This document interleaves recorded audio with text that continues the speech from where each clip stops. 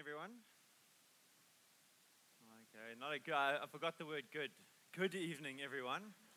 There we go. Some of you are surprised to see me here because last week I got prayed out and now I'm back. Ta! Joking. No, I'm not. If you listen to the announcement, Ross said I'm no longer on staff, but I'm still going to be preaching, so that's why I'm here. So it's good to see you.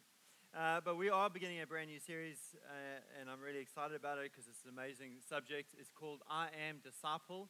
The word disciple or disciples is mentioned 272 times in the New Testament. It's quite a few, and it's a bit of a big deal, okay? So we want to really give an understanding of this. But here's the thinking behind the phrase I am disciple is so often we define ourselves in different ways. So at the moment I'll say I am a son, firstly, of God. I am a husband. I am a father. I am a preacher. I am a corporate trainer, consultant. It's a new thing that I'm doing. But those are all things. I am a spear fisherman. It's very important to me. Competes with work quite a bit. But we all define ourselves in different ways. But what we're saying here is not I am a disciple, like I'm all these things, and one of the things I am is also a disciple. It's actually I am disciple. In other words, my entirety of who I am is disciple, and then I approach my fathering, and I approach my husbanding, and I approach my work, and I approach my spearfishing even, because I pray for God to help me shoot fish, and He does. So I don't know what your theology on that is, but anyway. So I approach all those things through the lens of being a disciple of Jesus Christ. So my primary identity is I am disciple. Because what we tend to do sometimes is kind of like that pie chart thing where, there's my work and my friends and Jesus, He gets one of the pieces of the pie, but actually Jesus wants the whole pie, and He wants you to look through every aspect of your life through the lens of what does it mean to be a follower of Jesus in that space and in that area of your life. And so that's really what today is about. But now, just at an instinctual level, for a gut feel, if I say the word to you about, hey, we want to help you in your discipleship, help you be a disciple, what's your initial feeling or your gut feel? Maybe it's like a really positive thing. You're like, oh, I want to be a disciple, that's awesome. But maybe you find it a little bit daunting, or maybe you think it's unattainable, or maybe you think there's a little bit more nefarious connotations. Is a fun word, eh? Just rolls off the tongue, nefarious. It means like wicked or scheming. And sometimes people have this reaction because it feels like someone's trying to control me or has an agenda for me or make me into something kind of like a cult. But here's the thing about discipleship. In a certain sense, all of us are disciples of someone and something. So, for example, you get born into a family. Generally, you're raised by a parent or two parents or a nuclear family or an extended family. But as a kid, you are being discipled by your parents. They're training you to become something new. And disciple comes from the word discipline. So they're disciplining you to be something. And so they're shaping you. And hopefully there's a whole bunch of positives. But also you get to a certain stage in your life when you kind of leave your parents' home and then you start making choices for yourself about what you want your values to be. And certainly when you get married, you have this conversation again because you'll have this conversation with your spouse. In our family, we did it like this. And your spouse will look at you and go, what? We didn't. This thing is a tripping hazard, man. We didn't. And so you've got to figure out how do we create a new culture that we both buy into. Even groups of people can disciple us, or culture can disciple us. So think of high school. There was the jocks, and they were discipled into certain things, hey, but. And there were the gamers. Any gamers here? There we go. Because we used to make jokes at high school, and then you guys became software engineers and made all the money. So that's awesome for you. Surfers, they had their own vibe, laid back. Any surfers here? See, they're too cool to put their hands up. You see that? And then you got the alternative people, right? And the alternative people, I was like, I'm not like any of these people. I've got my own vibe. And then you look around, there's a whole bunch of other people around them who look exactly like them, listen to the same music, watch the same movies, and you're like, well, alternative to who, really? And then think about a corporate culture. You go into a workspace. Those things can disciple or shape us. Psychologists speak about how the perceived most powerful person in the room sets the tone for the culture. In other words, their value system is looked at as the value system. So the way they deal with conflict, the kind of values they have, how they treat customers, how they treat suppliers, all those sorts of things shape the attitudes in that space. And so people tend to, even at a smaller level, laugh at the sort of things they laugh at. The same sort of humor, and they gather around, they dress the same way. If you go into a corporate environment, it's the only place you get where the guys pull up their pants and they've got those colorful weird socks. But they all have it in the corporate world. Why? Because this is how we do it around here. Okay, it's weird, sorry. I think with legs that skinny, my pants will slide back down.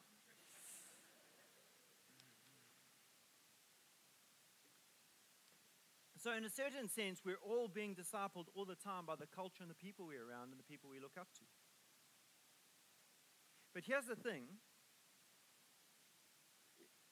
We're told, I suppose, along the way that we need to resist peer pressure, or when we leave home, we need to have a sense of autonomy and create our own world, or we can't compromise our work environment. So in that sense, all that kind of shaping, external shaping, feels like it's manipulative. But here's the thing. What happens if those spaces had really, really positive things about them?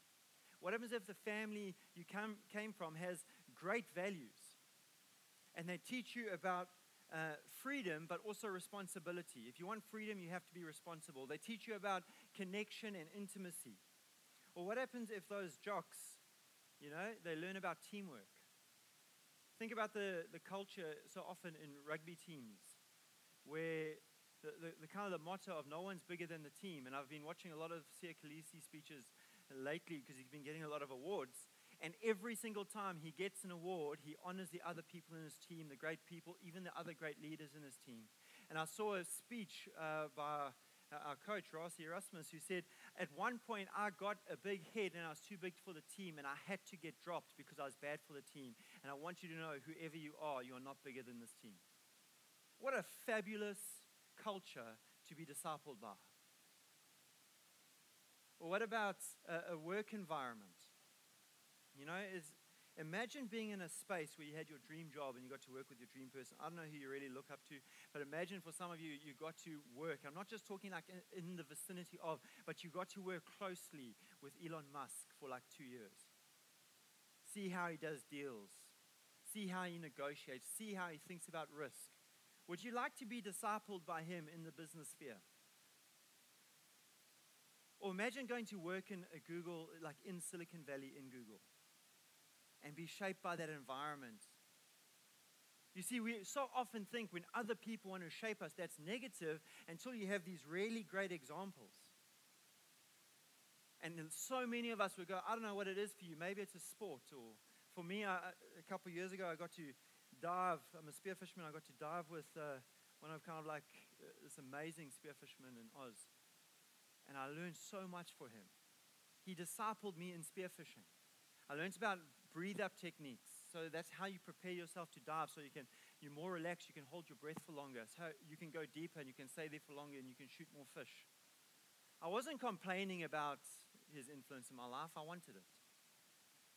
And you see the difference between discipleship being toxic discipleship, let me put it this way, is when people use fear and shame and anger to control and manipulate us to become what they want. But healthy discipleship is when people believe in us, generous towards us, care about us, and want to take their experience and their weight and their authority to shape us to be the best version of who we can be. You see the difference between discipleship being toxic or discipleship being controlling and manipulative, or discipleship being an amazing experience, is your will, your choice to buy into that or not. If you feel manipulated and controlled, it's toxic. But if you're going, man, I so wish I can learn everything I can from that person and be shaped by that. You see, that's what Jesus invited his disciples into. They were going to get to live with him, travel with him. Have you ever traveled with someone? Like, you get to know them in a whole different way. That's why the honeymoon's after the wedding. I'm just saying. Because there's a different experience. And they got to travel with him. and see how he taught and what he did, because they wanted to be shaped by this extraordinary man. And so what we're going to do now is we're going to look at the very first invitation that we have from the Gospels, where Jesus invites some people to be his disciples, and see what we can learn from it. While walking by the Sea of Galilee, Jesus, that's Jesus, saw two brothers, Simon, who is called Peter, and Andrew, his brother, casting a net into the sea, for they were fishermen. And he said to them, "Follow me, and I will make you fishers of men." Immediately they left their nets and followed him. A few things here. Number one, Simon and Andrew are fishermen. And as a fellow fisherman, there's a few things about fishermen. Number one is they tend to be quite passionate about fishing. Ask their wives. Fishermen's widow is a real thing. Because it's like, yeah, I love you, baby, but we're going to bed early tonight. Why? Because I'm going to wake up at 4 and then I'm disappearing. You know, it's like all the passion. How come when Judah wakes up at 4, you don't get up? Because I'm not going fishing. You know, so, no, I do get up sometimes. But these guys probably found their identity in what they did. This wasn't just their trade, they were fishermen. Okay? And so we've got to ask ourselves the question, what caused these guys to leave a sense of identity, their sense of their future, their livelihood, leave everything, and walk away after a simple invitation, immediately drop their nets and follow Jesus Christ? What was the nature of this invitation?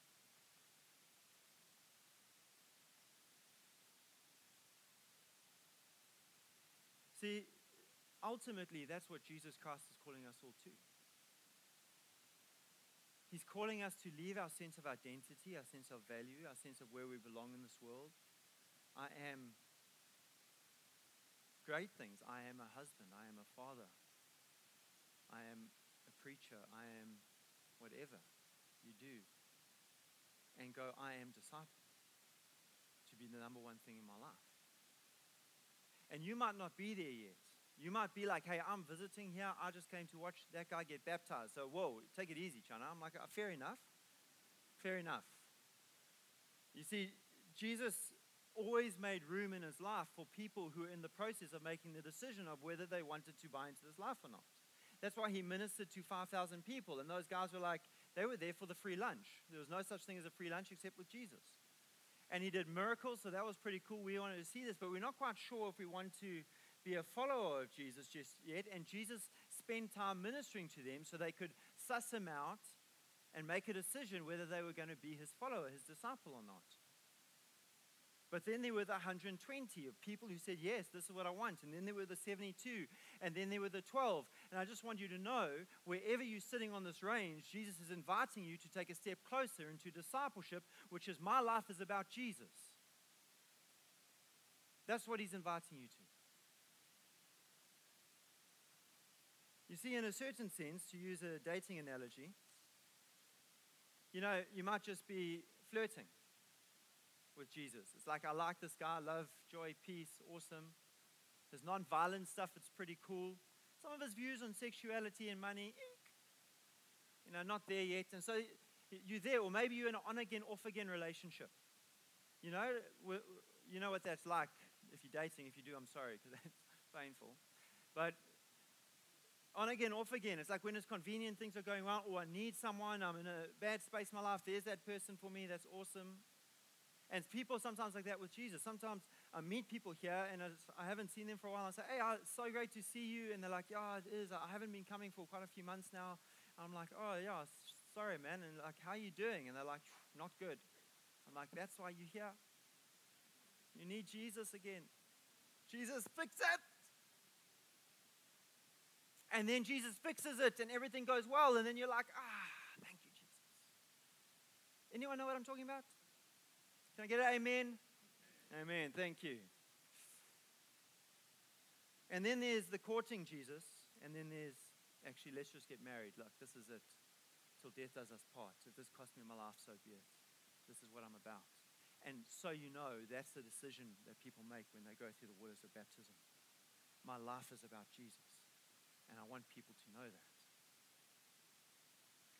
So what was this invitation that made it it's so appealing that people are willing to leave everything and follow Jesus. This invitation is made up of 3 parts. We're going to deal with 2 tonight, and 1 I'm going to deal with in a couple weeks' time. The simple statement, follow me, and I will make you fishers of men. 3 parts. Number 1, follow me. Number 2, and I will make you. And number 3, fishers of men. As I said, that 3rd part, fishers of men, I'm going to preach on in a couple weeks. Follow me. First part. This is the call that he gives them. And what you need to know is that Jesus was born in a context. He wasn't a 21st century Durbanite.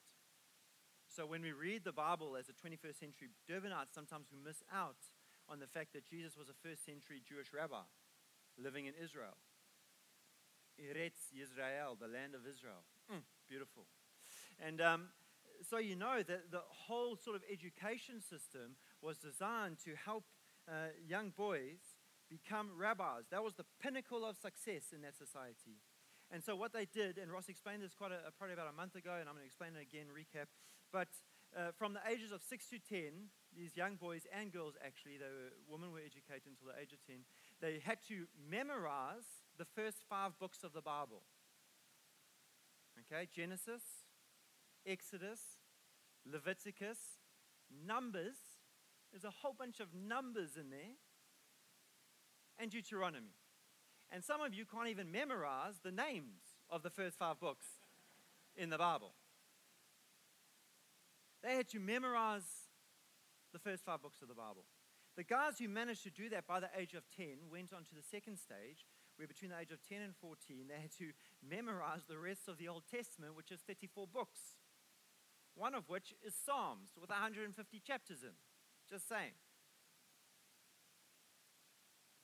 And the guys who managed to do that by the age of 14 got to apply to a rabbi or a teacher of the law to be one of his followers. And this wasn't like UCT where you send off an application. You used to try and figure out, the whole goal of being a disciple was to be like your teacher. And so you had to figure out what they were like and who you could be like. So you look at the first rabbi and you're like, that guy's a little bit like charismatic and flamboyant. I can't do that. I'm a bit more reserved. But that looks really boring, so I'm not sure. This guy here in the middle, this is me. I reckon I can do this. So you'd pick the guy you think you could actually be like, and you'd go hang out with him, generally speaking, for 6 months. It's a long hangout.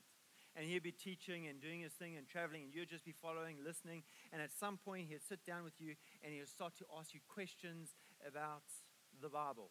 For them, they didn't have the New Testament, so the Old Testament scriptures ask you questions. And they had this cunning way of asking you a question about a certain verse, but what they were actually wanting was for you to reference the verse before and after. So you had to memorize that. And he would ask you and throw all these things and try and fool you. And then if you made it all the way through and he saw you were brilliant and he thought you could actually emulate, be like him, he would say these words to you, follow me. 99% of people didn't get there. Most of them had to go home and become tradesmen like their family. But the 1% heard these words, follow me. And here's Jesus. He comes up to some fishermen and he says, follow me. And those young men, Simon and Andrew, knew exactly what that meant. This was the call of all calls. This is what every Jewish boy aspired to. And they hadn't made it. They were fishermen, so they dropped out the system, and Jesus chose them. And he says here in John 15:16 to his disciples, you didn't choose me. I chose you. I appointed you to go and produce lasting fruits. And if you think that only applies to the disciples, look at Romans 8:29. For God knew his people in advance, and he chose them to be like his son, so that his son would be the firstborn among many brothers and sisters. Here's the thing, 2 things for your life. Number 1, Jesus chose you. You didn't choose him, he chose you. Mike, you didn't choose Jesus, he chose you. Kieran, you didn't choose Jesus, he chose you. Brad and Carmen, Brad got baptized tonight, you didn't choose Jesus, he chose you.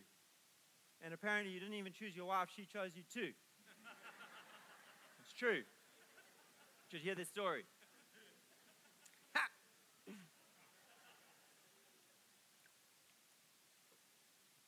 And number two, the reason he chose you, because he believed you could be like him. Because that's what it says here, to become like his son. Jesus believes you can be like him. And if that doesn't sound absolutely fantastic and amazing, you just don't know how cool Jesus is. He's the most radical man that ever lived. And so the question that he's bringing to Simon and Andrew is, will you follow me? Will you think like I think? Will you believe what I believe? Will you teach what I teach? Will you do what I do? Is the aspiration of your heart to be like me?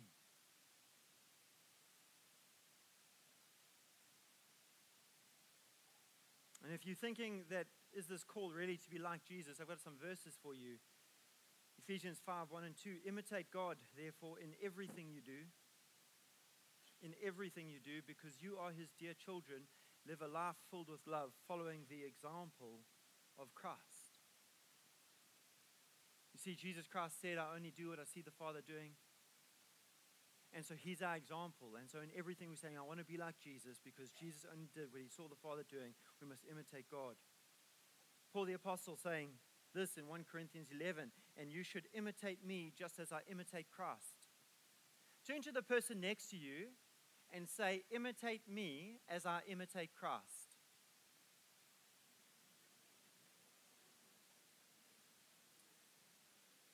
Tough if you're sitting next to your spouse.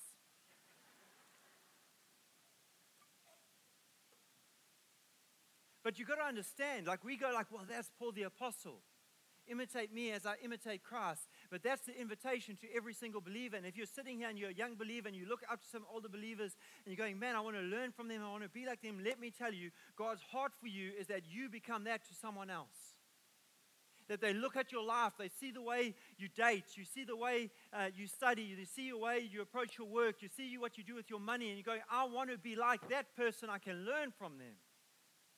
There's so much freedom there, there's so much joy there. They're fearless in the face of opposition. I want to be like that. I was talking opposition about the money and the economy, not the marriage. I'm just saying. Luke 6:40, these are the words of Jesus. A disciple is not above his teacher, but everyone, when he is fully trained, will be like his teacher. Jesus wants you to be like him. That's the invitation for your life.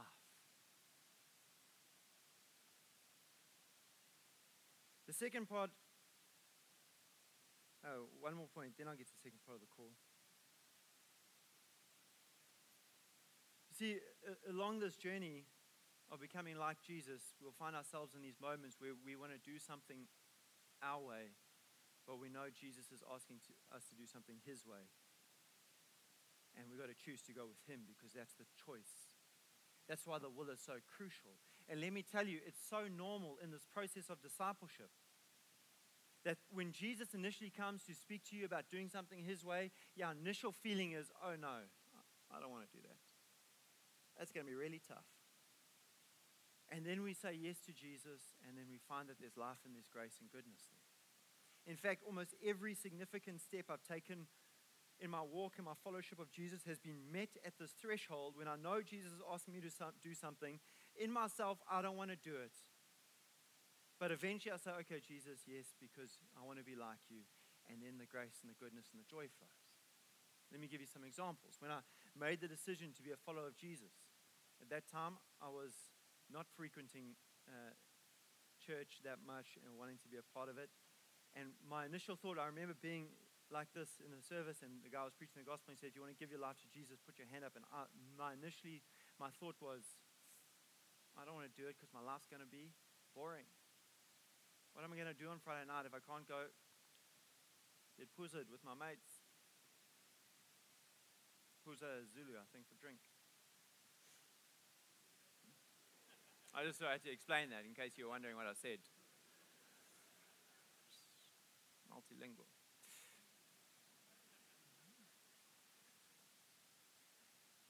And then eventually I got to that point where I said, okay, Jesus, I'm going to give you my life. And you know what happened? I wasn't bored, I was enthralled because the new life of Jesus Christ was birthed inside of me. And I found something so much more exciting than I had before. And then a little bit after that, literally probably about a month after that, being a follower of Jesus, I felt like I was seriously into a band. You know, like when you're into a band, but like you're into a band. I was seriously into a band called The Doors. I was a bit of an odd teenager, I'll admit. I was into The Doors and Jim Morrison. I had all their albums. I had books. I had the bootleg albums. I had his poetry books because he could articulate stuff that I felt inside that I didn't know how to. And I identified with Jim Morrison, which is a problem because he wasn't sober for the last 7 years of his life and then died. You don't really want to emulate him too much. And I remember this feeling when I was dealing with this and going, God, I feel like you want me to give up The Doors. It was a big deal because it was a part of my identity. I saw myself that way. And then I made that decision. I sold all my albums, and then I remember taking the money, and I went to a Christian place, and I bought this CD called by Delirious. It was huge back in the day. And I remember taking it home and putting it on, and it was the beginning of these amazing worship sessions I had in my bedroom where the presence of God rocked up, and he absolutely enraptured me. And I was like, that is so much better than The Doors. And then I went on this journey to go into ministry. And God asked me to go into ministry, and I didn't want to do it because my dad had been a pastor. You know, pastors' kids, they see stuff. Just saying. And then God and I had like a 6-month box about that one. And I remember I was on a 5-day fast. And I said, God, I just need you to tell me clearly. And I heard God say, I don't need to tell you again. I've already told you. And in that space, I eventually, okay, Jesus, yes. If this is what you want me to do with my life, fine. Like, I was bummed, because I was scared I was going to live a small, quiet life. And I remember becoming a youth leader and going over some time and leading a youth and just seeing young people coming to faith, getting saved, getting full of the Holy Spirit, reaching out to their mates, seeing them saved, and going, this is the best thing ever. This is what I want to do with the rest of my life. Finances. One of those things, Ross is very right. In the early stages, it's a tipping point. And I remember, in the beginning it was easy to tithe because I wasn't earning any money. So 10% of nothing is nothing. Like the basket came past and I took out my imaginary wallet and my imaginary money. I was like, ha, so generous. In faith, Lord. And then I earned 1,000 rand a month, so $100. Like it didn't matter that much. But then I got to this point where I realized I wasn't actually having faith in Jesus and I needed to trust him. And so I prayed one of those prayers. And like how this happens, it's in worship. The Spirit's flowing, you're emotional. And you're like, okay, Jesus, anytime you want me to give money, you can come and ask me. And like 2 weeks later, he was like, and I was like, pardon? And he put it on my heart to give away 1,000 rand to someone, which was all the money I had in my bank account at that time. And I was like praying for 2 weeks. All of a sudden, my prayer life was intense. I'm like, are you sure, God? Is this you? How do I know it's you? Maybe this is the devil telling me to give money away. Because that's what the devil does. He tells us to be generous with our money. Joking. And I was stuck in this space. And after 2 weeks of this turmoil, I took the decision, okay, I'm going to give it away. And I remember the shaking hand giving it away and this peace coming over me. And literally like the next week, the exhaust broke on my car. And it would take 2,000 rand to fix it. And I was like, your problem.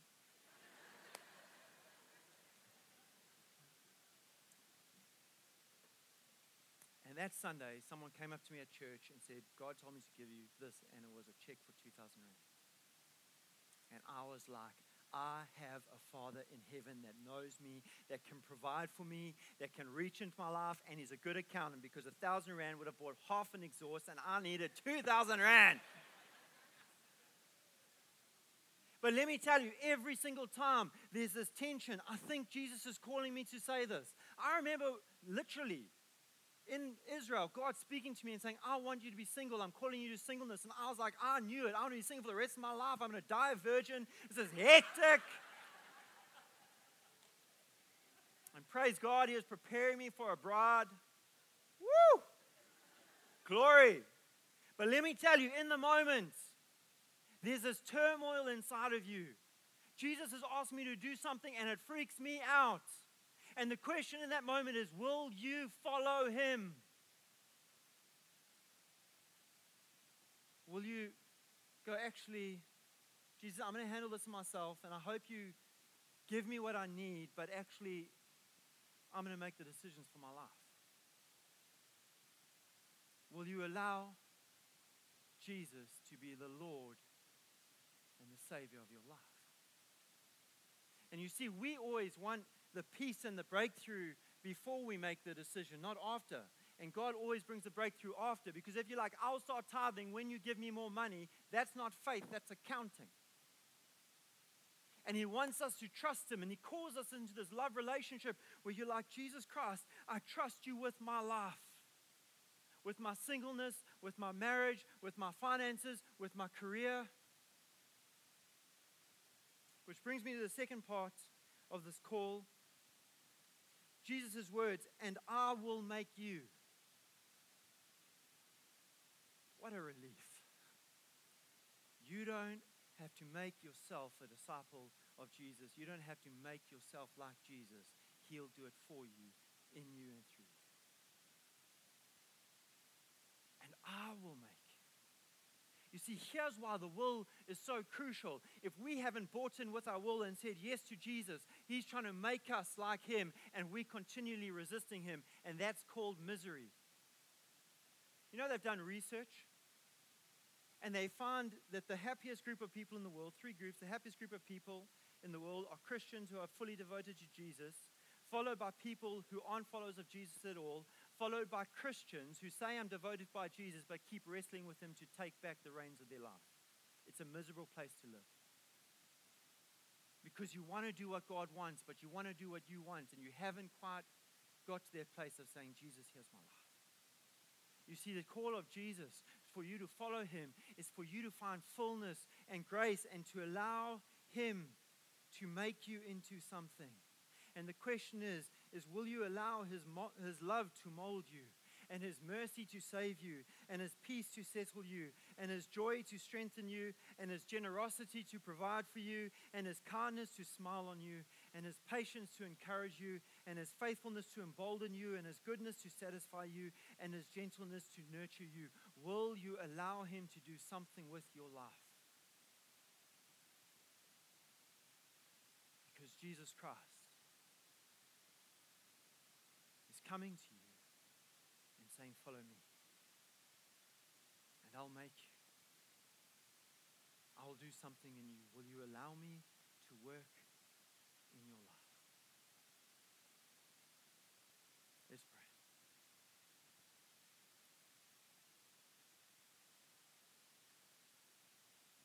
I really want to speak to Christians this evening who you're in that space of tension where you're flirting with Jesus, or you on again, off again, and you kind of aren't in that space of fully giving your life, yielding yourself to Jesus. Or maybe there's an area of your life which you need to trust Him in. Maybe it's your singleness or your finances.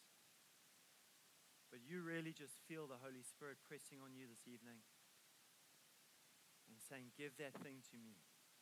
Give your life to me fully. If that's you this evening, can you just put up your hand? And I'd love to just pray with you quickly. Thank you so much. So many hands going up here. And He loves you. His desire is to bring goodness and fullness into your life.